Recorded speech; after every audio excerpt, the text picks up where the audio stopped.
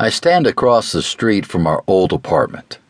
The exhaust fumes of the early evening traffic and the burnished gold leaves of late fall taking me back to the time before. It's cold. I stamp my boots on the sidewalk, trying to force warmth into my feet. A woman walking a tiny dog swaddled in a fleece sweater skirts around me. She meets my gaze and looks away abruptly, her skull a blaze of yellow. In a city of perpetual motion, standing quietly is a suspect activity, especially when you look as I do.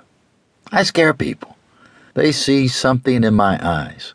At first, I thought it was death, but it's not. Death is a presence, and what they see in me is an absence. The light is failing.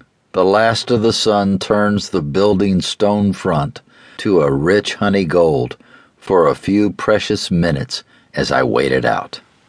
I tell myself I have come this far and seen so much that everything that has passed before me requires that I hold my position.